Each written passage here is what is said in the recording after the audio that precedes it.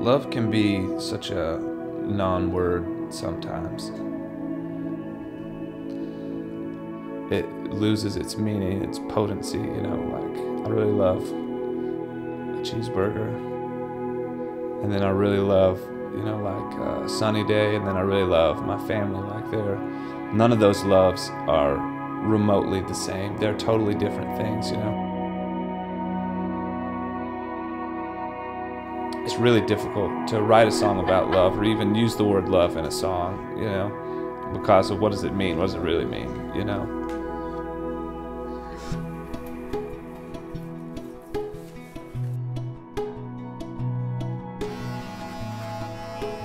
I'm just really excited to play. Like, I love, you know, good crowds when they sing, and like I like it when they feel like they're part of what's going on, you know, because to me it's not about playing perfect music as much as it's about like almost kind of like a relationship with each other.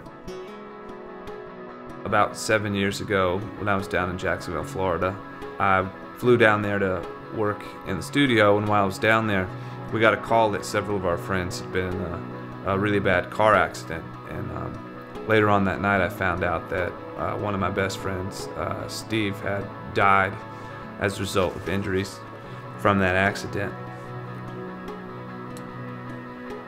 I woke up the next morning and I was just really angry and confused and hurt, you know.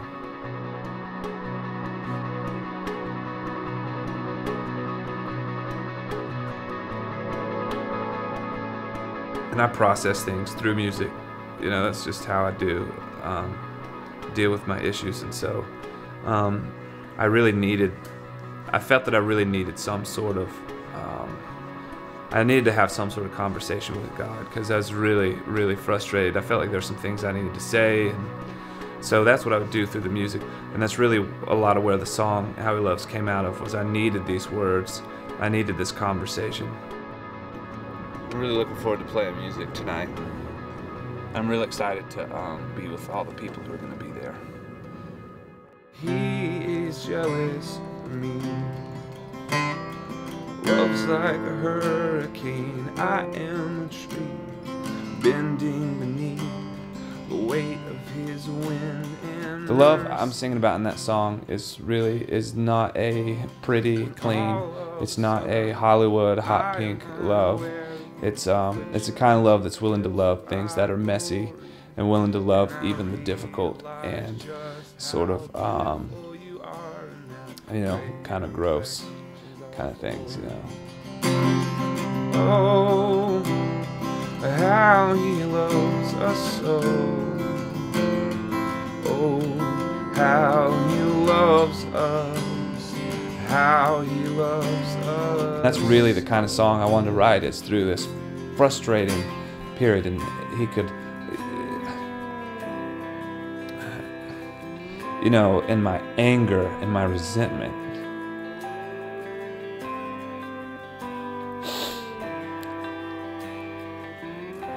and in my frustration, he could still love me through that, you know. And in this process of dealing with my buddy dying, and he could love me through that, and he was okay. He wasn't, you know, offended at the fact that I was angry at God. Just looking at these old lyrics, you know, you think after seven years, but still really tough. This song isn't a celebration of weakness and anger. It's a celebration of a God who would want to hang with us through those things, who would want to be a part of our lives through those things, and despite who we are, he would want to be a part of us and be a part of our community and be a part of our family. And that's the kind of love I think I'm talking about.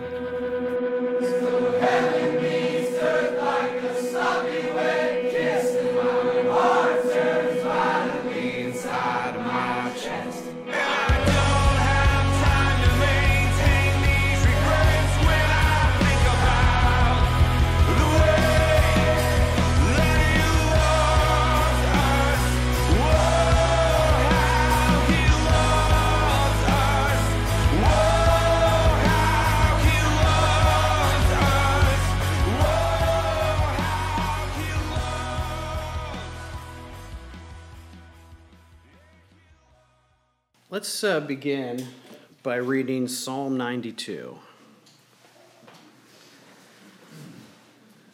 It is good to give thanks to the Lord, to sing praises to your name, O Most High, to declare your steadfast love in the morning and your faithfulness by night, to the music of the lute and the harp, to the melody of the lyre. For you, O Lord, have made me glad by your work. At the works of your hands I sing for joy. How great are your works, O Lord! Your thoughts are very deep.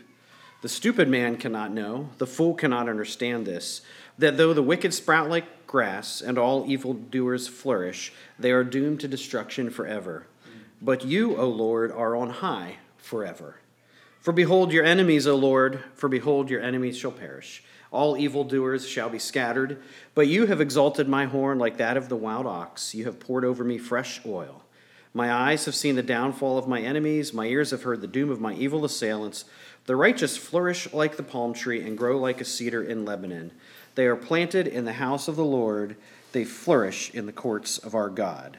They still bear fruit in old age. They are ever full of sap and green. To declare that the Lord is upright, he is my rock, and there is no unrighteousness in him. Well, I think like many of the songs that we've explored up to this point, John Mark McMillan experienced a tremendous sense of loss that drove him to a moment of communion with God. And that moment resulted in a tremendous work of art that has had meaning for millions of believers. An unconditional, unwavering love is the only thing that can hold relationships together in a broken, corrupted world. And in moments of doubt, fear, or sorrow, knowing that you're loved is critical to your survival. And the fact that we're loved by God is in many ways our most essential identity. And because of that, we also can love. So as we explore this song, I want to phrase the title of the song, How He Loves Us, or How He Loves, as a question, and then look at a few of the answers. So how does he love us? I think one of the ways that he loves us is furiously. In Job chapter 30, verse 20 through 23, Job said, I cry to you for help, and you do not answer me. I stand, and you only look at me. You have turned cruel to me. With the might of your hand, you persecute me. You lift me up on the wind. You make me ride on it, and you toss me about in the roar of the storm. For I know that you will bring me to death and to the house appointed for all living. McMillan was not the first of God's children to find himself in a storm of anguish, feeling the need to shout into the wind. And even at moments, the urge to give up in despair at the overwhelming grief or the pain that was consuming him. The book of Job is a literary and philosophical exploration of how and why the righteous experience such things. God's answer to Job was that he couldn't know the reasons why, and that he should just trust God. Here's where a relationship is essential.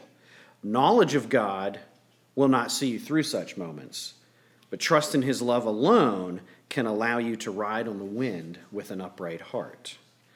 It's worth noting that in the Hebrew Scriptures, the word wind, or ruach, is also the word for the Spirit. And we can see that there's a glimmer of hope in the storm, that he is indeed in the hurricane with us. In Isaiah 28, verse 2, he wrote, Behold, the Lord has one who is mighty and strong, like a storm of hail, a destroying tempest, like a storm of mighty overflowing waters. He casts down to the earth with his hand. We could say that not only is God in the storm, but he is the storm. When we studied the Old Testament, we noted that much of our frustration at God's seeming failure to deliver on his promises was due to our incredibly small sense of time. And in moments of loss and turmoil, it's worth remembering that we're too small to see outside the storm, and that his breath is also at hurricane force, providing all the life-sustaining spirit that we need in the blistering gale. When I retold Esther's story a few years ago, in summary, I noted that God's word is absolutely true, and he is absolutely faithful, and that the worst place you could ever find yourself was standing between God's promise and its fulfillment. Haman and his co-conspirators discovered this very painfully. As I've grown to learn more about God's identity, I think I can update that to say it this way. The worst place you could ever stand is between God's love and its fulfillment. He will not stop until he can express his love for his people. And his love is world-shattering. Matthew chapter 27, verse 45. Now from the 6th hour, there was darkness over all the land until the 9th hour. And about the 9th hour, Jesus cried out with a loud voice, saying, Eli, Eli, lama sabachthani. That is, my God, why have you forsaken me? And some of the bystanders hearing it said, this man is calling Elijah. And one of them at once ran and took a sponge, filled it with sour wine, and put it on a reed and gave it to him to drink. But the others said, wait, let us see whether Elijah will come to save him. And Jesus cried out again with a loud voice and yielded up his spirit. And behold, the curtain of the temple was torn in two, from top to bottom, and the earth shook, and the rocks were split. The tombs were also opened, and many bodies of the saints who had fallen asleep were raised. And coming out of the tombs after his resurrection, they went into the holy city and appeared to many. When the centurion and those who were with him, keeping watch over Jesus, saw the earthquake and what took place, they were filled with awe and said, truly, this was the Son of God. He loves like a hurricane. I am a tree, bending beneath the weight of his wind and mercy. When all of a sudden I am unaware of these afflictions, eclipsed by glory, and I realize just how beautiful you are and how great your affections are for me. John 14:26. But the Helper, the Holy Spirit, whom the Father will send in my name, he will teach you all things and bring to your remembrance all that I have said to you. Peace I leave with you, my peace I give to you. Not as the world gives, do I give to you. Let not your hearts be troubled, neither let them be afraid. And in John 16, verse 32, behold, the hour is coming, indeed it has come, when you will be scattered, each to his own home, and will leave me alone. Yet I am not alone, for the Father is with me. I have said these things to you, that in me you may have peace. In the world you will have tribulation, but take heart, I have overcome the world. Knowing his Spirit is with us, and knowing that his furious love is scouring the earth in preparation for its great remaking, gives us peace to weather the storm, and we can ride the whirlwind with patient endurance. He also loves us passionately. Song of Songs 2, verses 3 through 6. As an apple tree among the trees of the forest, so is my beloved among the young men. With great delight I sat in his shadow, and his fruit was sweet to my taste. He brought me to the banqueting house, and his banner over me was love. Sustain me with raisins, refresh me with apples, for I am sick with love. His left hand is under my head, and his right hand embraces me. Revelation 19:6. Then I heard what seemed to be the voice of a great multitude, like the roar of many waters, and like the sound of mighty peals of thunder, crying out, Hallelujah! For the Lord our God, the Almighty reigns. Let us rejoice and exult and give him glory. For the marriage of the Lamb has come, and his bride has made herself ready. It was granted her to clothe herself with fine linen, bright and pure, for the fine linen is the righteous deeds of the saints.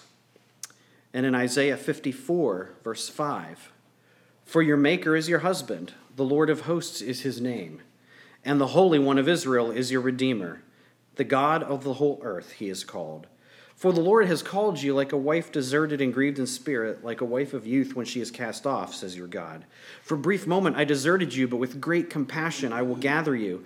In overflowing anger for a moment I hid my face from you, but with everlasting love I will have compassion on you, says the Lord, your Redeemer.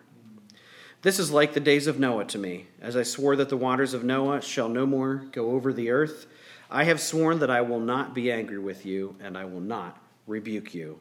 For the mountains may depart, and the hills be removed, but my steadfast love shall not be depart from you, and my covenant of peace shall not be removed, says the Lord who has compassion on you. I don't think it's truly a metaphor that God loves his people as a husband loves his bride, because marriage was established at creation so that this physical being could experience a physical union that mirrored a perfect spiritual union, which God had ordered between him and his spiritual beings, mankind being the only creation that crossed both realms. So I think it may be more accurate to say that marriage is the metaphor for how God loves his people. And if you read Song of Songs with any ear for subtext, you'll feel the passion and desire between these two lovers. God wants us to seek him because we were created for more than a life of skin and bone. We were created to inhabit his heavenly realm and share in the abundance of spiritual provision that he has prepared for us. He desperately wants us to be close to him. So heaven meets earth like a sloppy wet kiss, and my heart turns violently inside of my chest. Without regard to propriety and the common wisdom of the enlightened leaders, God chose to break all expectations of mankind by joining us as a spiritual and physical being. We were made in his image, but in the most pure expression of love, he then chose to take on our image. And he did so by birth through the womb of a woman. Few experiences in life are more messy and unregal than birth. But there was God himself, covered in fluid in the straw of a feeding trough, as all of creation gasped and struggled to grasp the enormity of this great mystery being revealed. He who loves does not hesitate to take on scandal or derision or indignity to see those he loves cared for. And perhaps most importantly, he loves us completely. Romans 5, 6 through 8.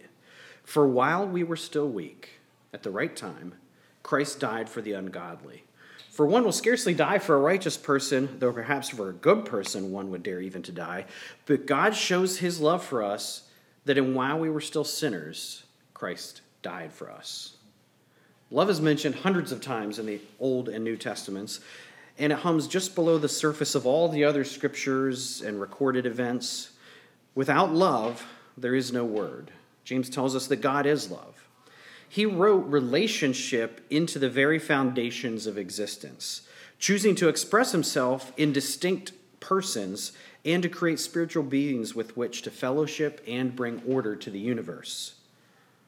Ephesians 1, verse 4, even before he made the world, God loved us and chose us in Christ to be holy and without fault in his eyes.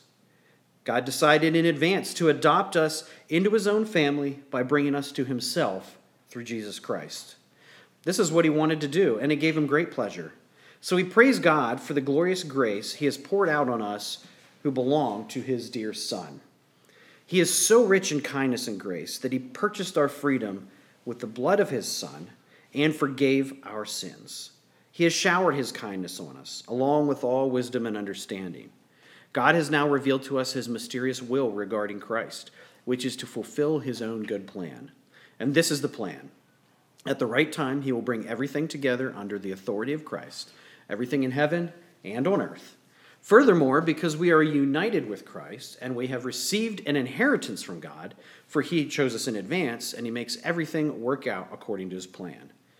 God's purpose was that we Jews, who were the first to trust in Christ, would bring praise and glory to God. And now you Gentiles have also heard the truth, the good news that God saves you. And when you believed in Christ, he identified you as his own by giving you the Holy Spirit, whom he promised long ago. The Spirit is God's guarantee that he will give us the inheritance he promised and that he has purchased us to be his own people. He did this so we would praise and glorify him. With all the foreknowledge of your weakness, your unfaithfulness, your hatefulness, God planted the seed of your soul into creation itself, committing to redeem you to him and to reunite you with his steadfast love. And that phrase, steadfast love, appears repeatedly in the Old Testament. The Hebrew word is usually read as grace, mercy, loving kindness, or steadfast love. It's a love that carries meaning as deep and as broad as the oceans and just as consuming. In the New Testament, God's love to us is certainly prominent, but the authors are just as often telling us that we must love God and that we must love our fellow believers. Love is all-encompassing. We are called to reciprocate and to broadcast this love. John chapter 15, verse 9. As the Father has loved me, so have I loved you. Abide in my love. If you keep my commandments, you will abide in my love, just as I have kept my Father's commandments and abide in his love. These things I have spoken to you, that my joy may be in you, and that your joy may be full. This is my commandment, that you love one another as I have loved you. Greater love has no one than this, that someone laid down his life for his friends. And throughout the scriptures, we're told such things as, the greatest of these is love. Above all, put on love. They will know you by your love. Husbands, love your wives as Christ loved the church. Outdo one another in love. You have a spirit of power and love. Train the young women to love their husbands and their children. Stir up one another to love. Perhaps more than any other part of the Bible, the Psalms celebrate and call out God's love over and over. Psalm 13:5. I have trusted in your steadfast love. My heart shall rejoice in your salvation. I will sing to the Lord because he's dealt bountifully with me. Psalm 33:5. The earth is full of the steadfast love of the Lord. And Psalm 57:10. Your steadfast love is great to the heavens, your faithfulness to the clouds. And then in Psalm 136, verse 23. It is he who remembered us in our low estate, for his steadfast love endures forever. And rescued us from our foes, for his steadfast love endures forever. He who gives food to all flesh, for his steadfast love endures forever. Give thanks to the God of heaven, for his steadfast love endures forever. Every moment and act of love that we give is a small reflection of God's perfect love, dimmed by sin, corruption, and weariness. God loves you like your parents, but better. God loves you like your spouse, but better. God loves you like you love your children, but better. God loves you like you love your neighbors, but better. God loves you like you love yourself, but better. In fact, I believe if you step back through the precious memories of your life and could bring out every single moment of the most perfect love you have experienced, the deepest love that you have given, and you could hold them all out in your hands together at once, even they would seem light next to the great weight of his glorious mercy for you. All this to say that you can never outrun his love. You can never outsin his love. You can never underestimate his love. You can never escape his love. As you breathe deeply of the Spirit in his new life, you can only drown in his grace as you die to this world and see it eclipsed by glory, to see just how beautiful he is and how great his affections are for you. Romans chapter 8, verse 31. What then shall we say to these things? If God is for us, who can be against us? He who did not spare his own son, but gave him up for us all, how will he not also with him graciously give us all things? Who shall bring any charge against God's elect? It is God who justifies. Who is to condemn? Christ Jesus is the one who died, more than that, who was raised, who is at the right hand of God, who indeed is interceding for us. Who shall separate us from the love of Christ? Shall tribulation, or distress, or persecution, or famine, or nakedness, or danger, or sword? As it is written, for your sake we are being killed all the day long. We are regarded as sheep to be slaughtered. But no, in all these things we are more than conquerors through him who loved us. For I am sure that neither death, nor life, nor angels, nor rulers, nor things present, nor things to come, nor powers, nor height, nor depth, nor anything else in all creation will be able to separate us from the love of God in Christ Jesus our Lord. So we are his portion, and he is our prize, drawn to redemption by the grace in his eyes. If grace is an ocean, we're all sinking. How he loves us, how he loves us, how he loves us so.